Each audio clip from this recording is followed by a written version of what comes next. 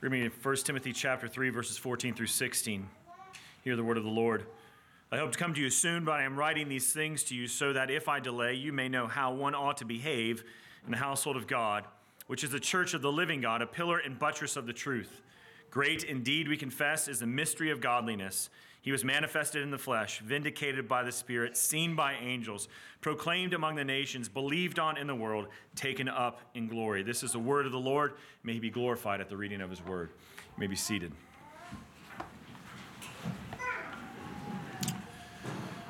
Let's pray together.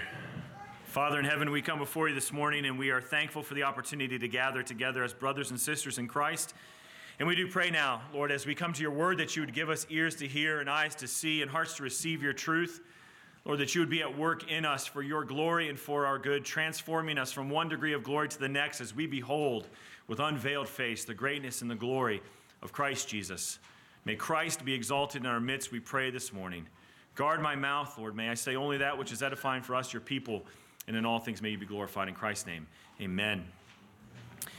I wonder if you think even this morning what it is or why it is that we come together here at church, at this building. I joked this morning, possibly it's the Super Bowl that's brought out so many people and so many guests among us. They're just eagerly anticipating the game.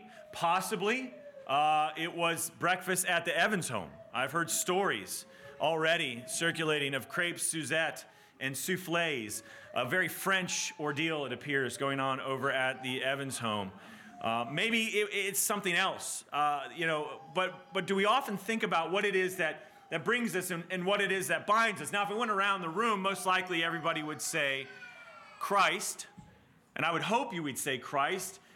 But the question is, do we really understand how Christ is at the center of all that we do? I mean, do we really understand that Christ is at the center of everything that we hold dear and that we profess to believe? He's at the center of our own relationships, and he's certainly at the center of his people, the church. And Paul, in this passage here, I've heard it said by some that this is the highest kind of Christological declaration here in 1 Timothy, and that's really difficult to argue. As Paul, I think, here is driving not only Timothy's eyes, but our eyes to one place and to one place alone, and it's not a place but a person. He's driving our eyes to Christ, to see Christ as the center of all that we do. And so if I can accomplish anything this morning in my endeavors to exposit the word, to teach truth, it is to do the same thing. It is to collectively drive our eyes to Christ. And so I want to say that at the outset, that my aim and my goal and my hope this morning is that we leave not with visions of football in our head or crepes, but with Christ clearly front and center in our hearts, in our minds, in our objectives, in our goals, in our aspirations. It's Christ. As we look at this passage here, these few short verses, Paul does something here that's a little bit out of character for him.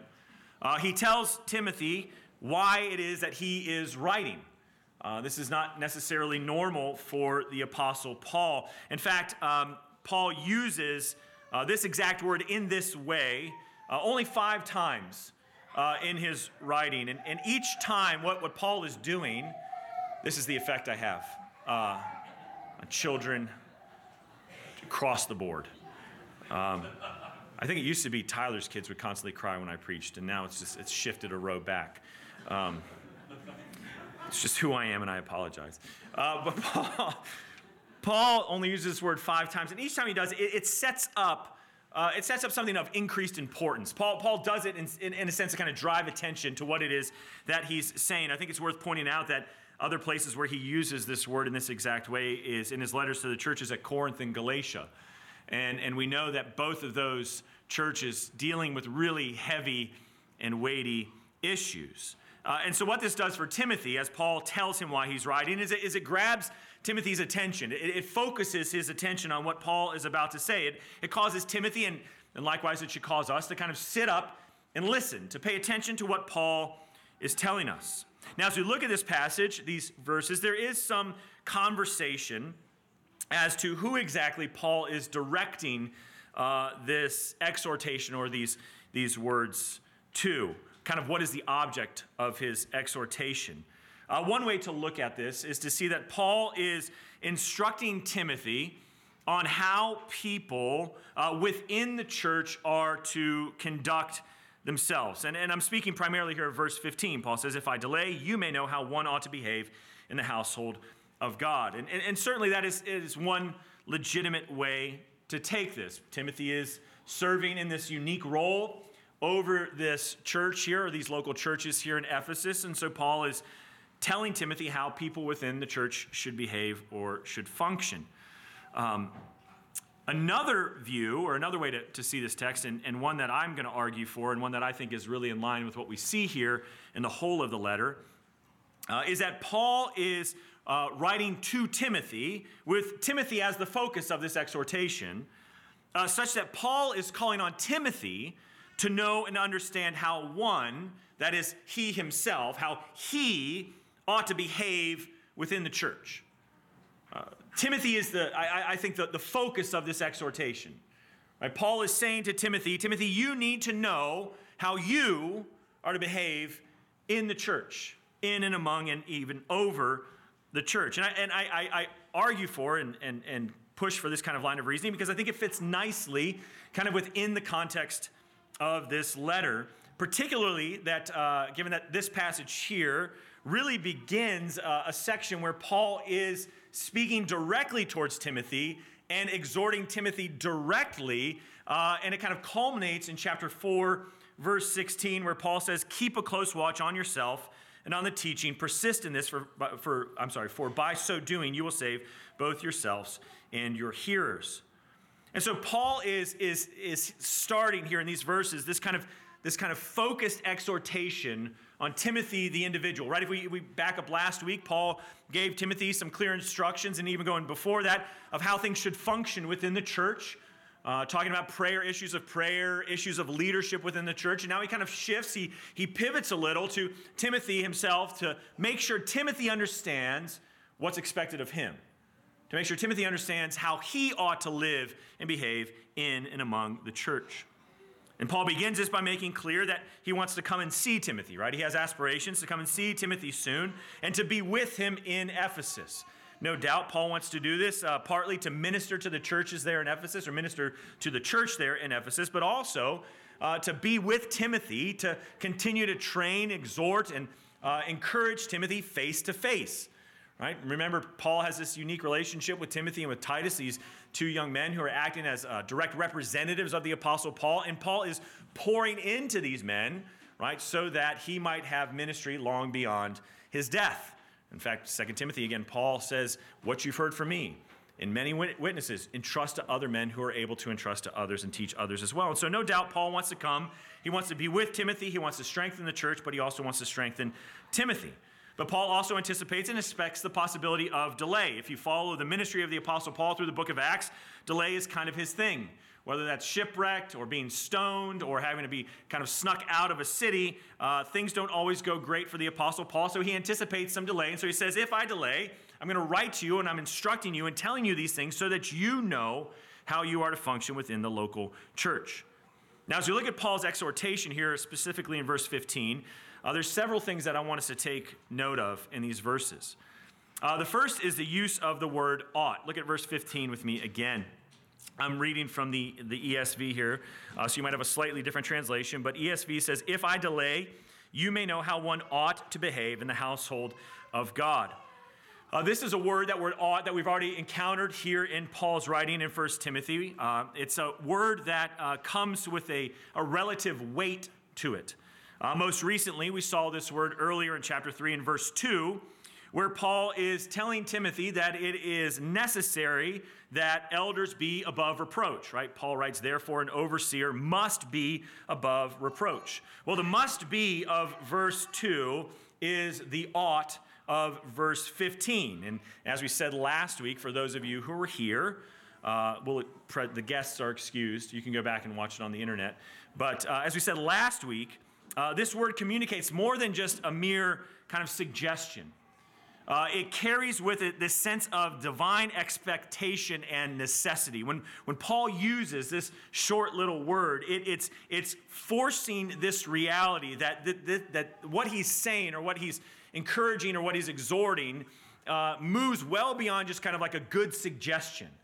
But it has this weight and this gravity to it such that just as it's necessary, or it must be, that overseers are above reproach, so it is necessary, or it must be, that Timothy understands the necessary behavior he is to have within the church. This is not something that Timothy can just kind of like write off, or something that he can kind of just take and weigh. Paul is stressing here the importance so that Timothy understands clearly the manner of life that is necessary or expected of him as a servant of Christ in and over the church. The second word that we want to take notice of, or the second thing we want to take notice of here in this verse is actually the word behave. Paul says, if I delay, you may know how one ought to behave in the household of God. Now, this might not seem like a word that requires much attention or examination, but there is a danger, I would argue, that we might assume a definition here for this word because of our familiarity with the word. I mean, if I say behave or behavior, all of us kind of know what that word means, especially if you're a parent. We are people who observe and watch and weigh behavior all the time.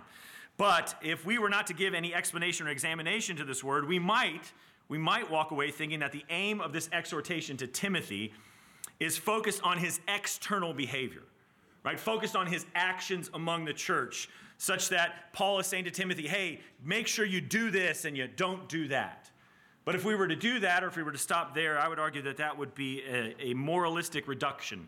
That would be an overly moralistic reduction. We would be doing damage to what Paul is actually exhorting Timothy to do. Paul's exhortation to Timothy is not necessarily that he would do right, kind of according to some external standards, but Paul's exhortation to Timothy is that he would have a life or live a life that gives evidence of the transformative power of the gospel. This is a call to have an outward orientation in one's life that is set by deep inward realities. I mean, consider what Paul has already said to Timothy. If we go back to chapter 1, verse 5, where Pastor Ralph preached from a couple weeks back, Paul writes in chapter 1, verse 5, he says, the aim of our charge is love that issues from a pure heart and a good conscience and a sincere faith. So as Paul is writing to Timothy, he says, he encourages Timothy to be loving, right? This external reality, this external behavior. Timothy is to be loving, but it's not a love that's disconnected from some deep-seated inward truth. Particularly what Paul says here, a pure heart, a good conscience, and a sincere faith. Well, where do a pure heart and a good conscience, or a pure conscience and a sincere faith come from? They come from the transformative power of the gospel. It comes about through the work of Christ in Timothy. So if Timothy is going to be a minister of the gospel, if he's going to be a minister of the transformative power of the gospel, and yet his life is not oriented according to that transformative power, then there's going to be a major disconnect within the church. Timothy is not going to be behaving as he ought to behave if his life is not displaying the transformative work of Christ in him. Because as Arnie said in Sunday school, which is a plug to come to Sunday school, you could skip breakfast and come to Sunday school. No matter how good the breakfast is, you could skip it and come to Sunday school. Hint, hint, wink, wink, nudge, nudge. And he said, now I forgot what I was going to say there because I was too busy poking fun at Jeff, who's not even here anymore. I did it again. But we want to reflect the truth of the word. We want to read the word, know the word, understand the word, so that the word changes and transforms us. And so what Paul is saying essentially to Timothy is the same thing. Timothy, it's important that you, as a minister of the gospel over the church, have a life that reflects the transformative work or power of the gospel in your own life. And that makes absolute sense to us, right? If Timothy's going to stand there and he's going to preach the gospel, and yet he has a life that has lived completely divergent from the gospel, what good is his message? What good is his truth? That's what I was going to say. A tree is known by its fruit. So Timothy, essentially, let the fruit of the Spirit, let the fruit of the gospel be evident among you, so as you preach and proclaim the gospel, the people who you love and shepherd and lead don't see this disconnect. Now, it's not too much of a leap to make a connection to ourselves as well. And we're called to be ministers of the gospel in different ways, in different formats. But we're all called to preach and proclaim the gospel. And I think it's worthy, or it's worth our attention to ask ourselves, does the life that we live, does it display itself the transformative power of the gospel? I mean, imagine somebody singing the praises of marriage, and they do so in such a way that kind of downplays the wonderful aspects of marriage, right? Like, so you're talking to somebody about marriage, and they say, well, what's it like to be married? And you're like, well, it's great. Marriage is awesome.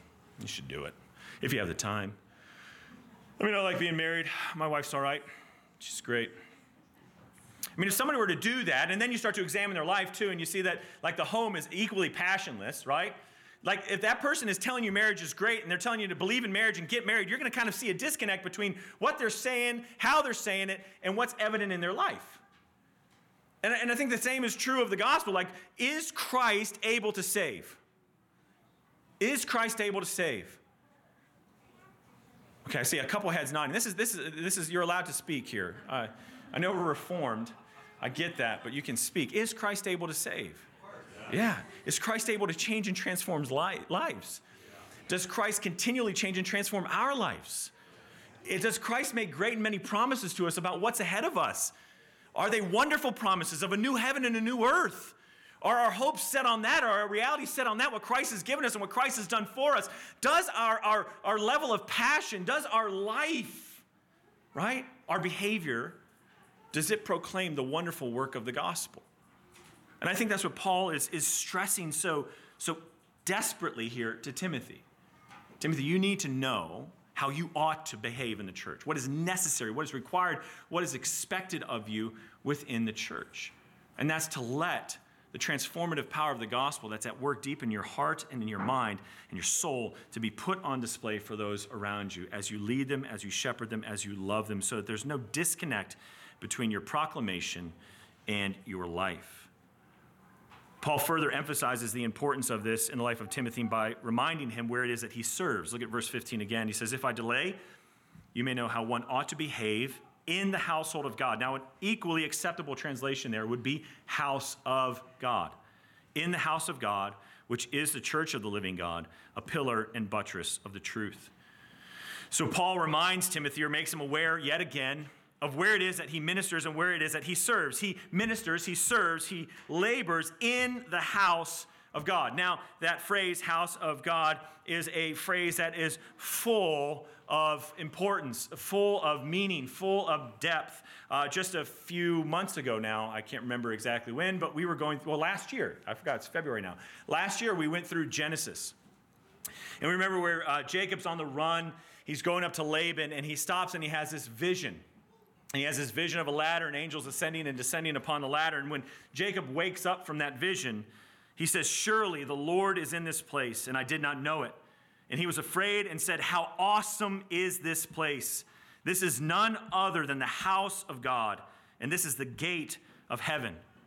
And as we move on throughout the Old Testament, we could think of the tabernacle, we could think of the temple, and the idea of the house of God being where God dwells among his people, where they come to enter into relationship with him, where they come to worship him, where they come to glorify him, where they come to bask in his glory. I mean, this is a phrase, I would argue, that's not lost on Timothy, who at least grew up with some kind of Jewish instruction from his mother. And so the idea that Timothy is in the house of God, that he's laboring in the house of God, brings this sense of gravity and weight to what he is doing. Timothy, be aware of where it is that you serve. You serve in the house of God, which is, he says, the church of the living God. So this idea that God's glory, the fullness of his glory, which dwelt in the temple or in the tabernacle or in the house of God, now dwells, Paul says, in the church, in and among his people. Such that as we gather together as God's people, God's glory dwells among us. This is one of the most beautiful things that the writers of the New Testament unpack for us, that we now are the temple of the living God. Peter says we are being built up into a spiritual house. This reality that the glory of God now is not confined to an area, to a space, or to a building, but has moved out and now dwells in and among us, such that when we are gathered, God's glory is dwelling among us. And Paul says to Timothy, Timothy, this is where you are laboring. This is where you are working. This is why you need to know how you ought to behave in and among the church, because the church is nothing short of the house of the living God. And Timothy has a very serious task. He has a very weighty task. I think that's why Paul uses the language he uses, is because Timothy cannot overlook this reality, that he has been called and commissioned to serve and to labor within the house of the living God. Timothy is not a manager of some McDonald's overseeing 14 and 15-year-olds as they're flipping burgers. He is a minister over the church, which is the house of the living God. And so it's unbelievably important that Timothy knows what is expected of him as he does this for God's glory and for the good of the church. Paul goes on to further define the church by saying the church is a pillar and buttress of the truth. Now, this emphasis on truth, obviously within the context of Timothy, fits perfectly. Paul has already warned Timothy about the reality of false teachers earlier in chapter 1, and Andrew's going to come and preach next week, and he's going to talk about the doctrine of demons. Just as a side note, we were meeting together, just talking this past week, and he seemed overly excited about the doctrine of demons. So I'm kind of eager to see what he's going to say on Sunday as he preaches about that. But no doubt, Timothy is laboring against false teachers. The church from the very beginning has been attacked by false teachers. And yet, Timothy needs to be reminded that the church is the pillar and buttress of the truth. The church upholds, proclaims, and defends and declares the truth. Now, does that mean that the church will never have any mixture of error in it? No, there's always going to be sin and error in the church, but it means that we are to be constantly laboring against that. Again, another plug for Sunday school. Arnie mentioned this morning, sanctification. What is sanctification? It is us putting to death sin and walking in deeper levels of righteousness and holiness as we pursue the Lord. We do this individually. We do this corporately. And we do it with a clear aim, that we are to be people of the truth. Our aim is the truth, to cut out error, to cut out sin, to cut out lies, and to labor for truth. And I think that idea of truth is what moves Paul into verse 16. Now, whether or not verse 16 represents an early Christian hymn or some early Christian statement, it does not necessarily matter. What matters is what is declared in verse 16. We could ask ourselves rightly, what is the truth? What is the truth that the church upholds? What is the truth that the church defends? What is the truth that the church proclaims? Well, verse 16 answers what that truth is. Paul says, "Great indeed, we confess, is the mystery of godliness. He was manifested in the flesh, vindicated by the Spirit, seen by angels, proclaimed among the nations, believed on in the world, and taken up in glory." Paul here refers to the mystery of godliness. Mystery is a word that the Apostle Paul loves to use in his writing. You go to Ephesians chapter 3, he speaks of himself being a minister of this mystery, the mystery of the gospel.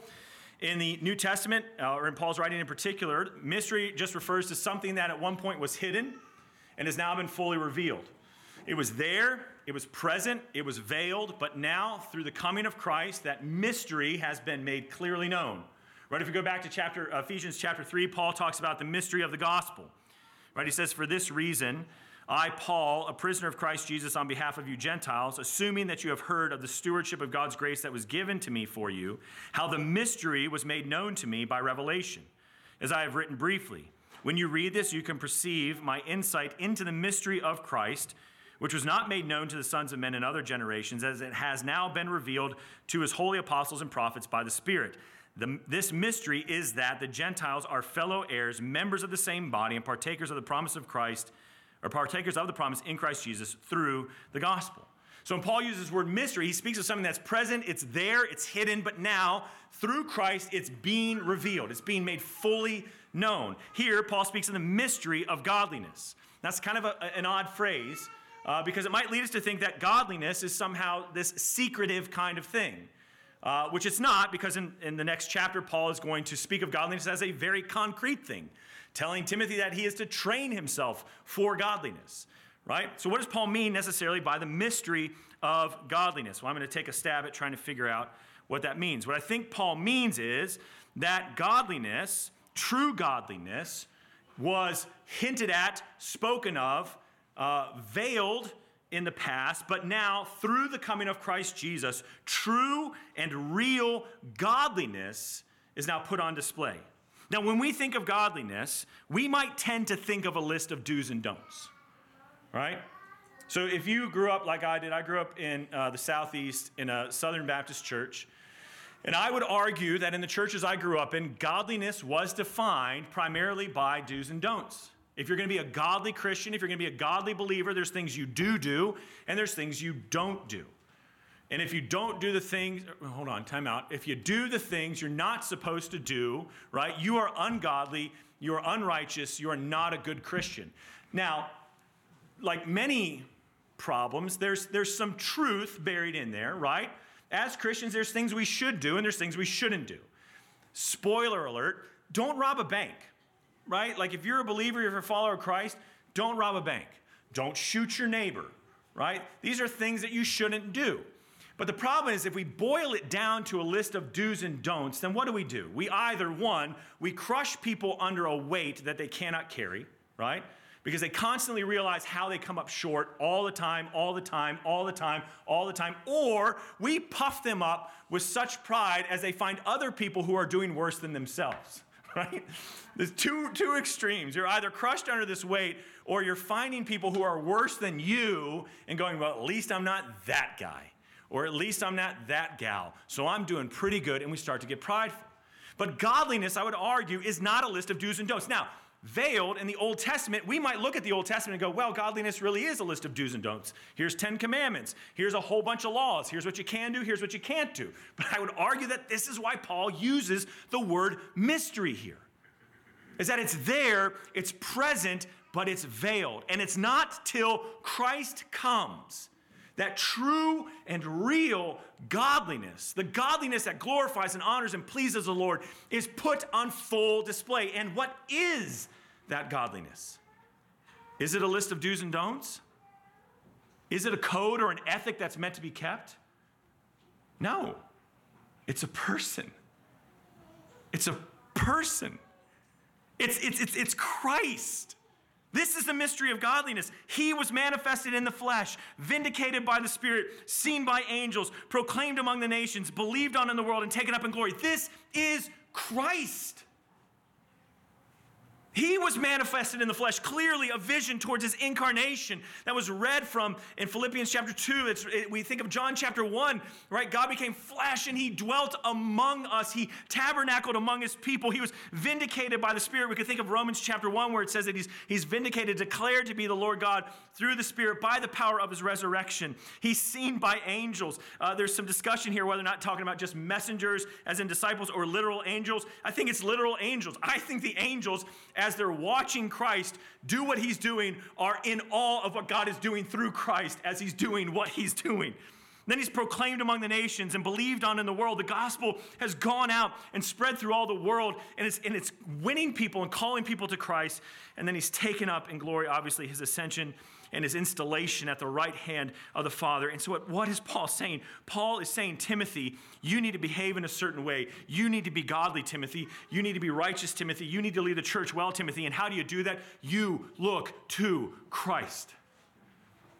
Timothy, you set your eyes so clearly, so fixed on Jesus Christ. And it almost sounds counterintuitive, right?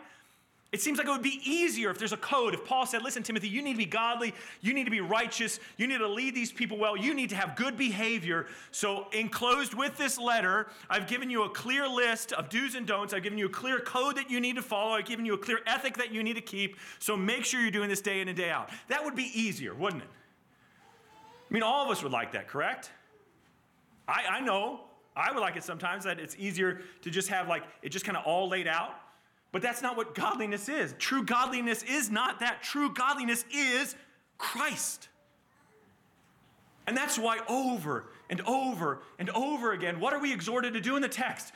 To look to Christ. Think of the book of Hebrews. I love the book of Hebrews, this great sermon that's preached and proclaimed to these people who are struggling under persecution. And as he's walking through, the pastor is walking through all of these issues with them, what's the great culmination? What's the great answer? What's the great conclusion that he gives to them? Lay aside the sin which so easily entangles and set your eyes on Christ, the author and perfecter of our faith. Turn your eyes to Christ. Behold him. He is the goal. He is the object. He is the prize. He is the aim. He is everything. This is why Paul says in Ephesians 4, I think he packages it a different way in Ephesians 4, where he's speaking to the church and he says, and God gave the apostles, the prophets, the evangelists, the shepherds, and teachers. So Christ has given gifts to his church, right? If you're African, if you're from like Liberia where I go, there's a fivefold ministry there. We would argue it's just the last two, pastors and teachers. So he's given these gifts to do what? To do what? Well, you should know, to equip the saints for the work of ministry, right? So pastors and teachers given to the church to equip the church to do the work of the ministry. Well, what's the aim? Not just to do the work, that's not the aim, right? The end and goal is not just to do work. What's the aim? For the building up of the body of Christ, all right? So building us all up to what? Again, what's the goal? Until we all attain to the unity of the faith and the knowledge of the Son of God, to mature manhood, which is what? The measure of the stature of the fullness of Christ. Like that's the goal, Paul says. The goal, Paul says, is that we as a church are edified and encouraged and taught and instructed. So what? So that we become like Christ. His measure, his maturity, his godliness is the goal. It's to be like him. Paul goes on, so that we may no longer be children tossed to and fro by waves and carried about by every wind of doctrine, by human cunning, by craftiness and deceitful schemes. Rather, speaking the truth in love, we are to grow up in every way into him who is the head, into Christ, from whom the whole body, joined and held together by every joint with which it is equipped, when each part is working properly, makes the body grow so that it builds itself up in love. Christ is the goal. I don't know, like you come, we gather, and why? What are you looking for? What are we aiming at? What are we intending to do? If it's not Christ, then reorient your perspective. If it's not to become like Christ, if it's not to grow up into the stature of Christ, if it's not to grow up into him, not a code, not an ethic, but him, to know him and to be found in him and have nothing else but him, if it's something else, you need to reorient your perspective because Christ is at the center of everything. Paul is telling Timothy here, Timothy, you need to know how you ought to behave. I think this is such a strong exhortation to Timothy. You need to know how you ought to behave in the church, and here's how you ought to behave. Like Christ. Set your eyes on Christ. Look to Christ, Timothy, so that later when Paul tells Timothy to train himself for godliness, it's not a godliness disconnected from something. It's a godliness deeply rooted in Christ. So that Timothy is training himself and working himself and laboring himself to be like Christ. There's a lot of debate going around in the world right now, foolish debate, stupid. I'm just going to say it. Stupid debate as to whether or not LeBron James is the greatest basketball player now because he scored 38,000 points. Dumbest thing ever. LeBron James is a hack. We all know who the greatest basketball player ever is, and is a guy named Michael Jordan. And I'm pretty sure Arnie and I will fight you on this one, correct? Are you with me, Arnie? Thank you, sir. So we'll go toe-to-toe with any of you young people who want to proclaim LeBron to be the greatest. But when I was a kid, growing up, everybody wanted to drink Citrus Cooler Gatorade. Do you know why? Citrus Cooler Gatorade was Michael Jordan's favorite Gatorade. And there was a whole ad campaign that was what? Be like Mike. Right? If I could be like Mike, I want to be like Mike. If I could be like Mike. That's a whole ad campaign that ran throughout my childhood. Don't be like Mike. If you watch the documentary, don't be like Mike. I don't know if there's a more petty human being that exists on this planet. Be like Christ. I think that's what Paul is saying here to Timothy. I think that's what Paul is saying to us. There's a way that we ought to behave in the church. There's a way that we ought to behave. There's a life, a manner of living that we all must have as followers of Christ, and it is nothing short of Christ himself. So, brothers and sisters, if I can exhort you in any way this morning, it is look to Jesus. Look to him. Behold his greatness and his glory. With an unveiled face, drink in the greatness and the glory of our Savior who gave his life upon the cross so that we who had sinned against God might be redeemed, might be forgiven, and might be saved. Behold his beauty. Look at him. Take him in and be like Christ, for this is true godliness.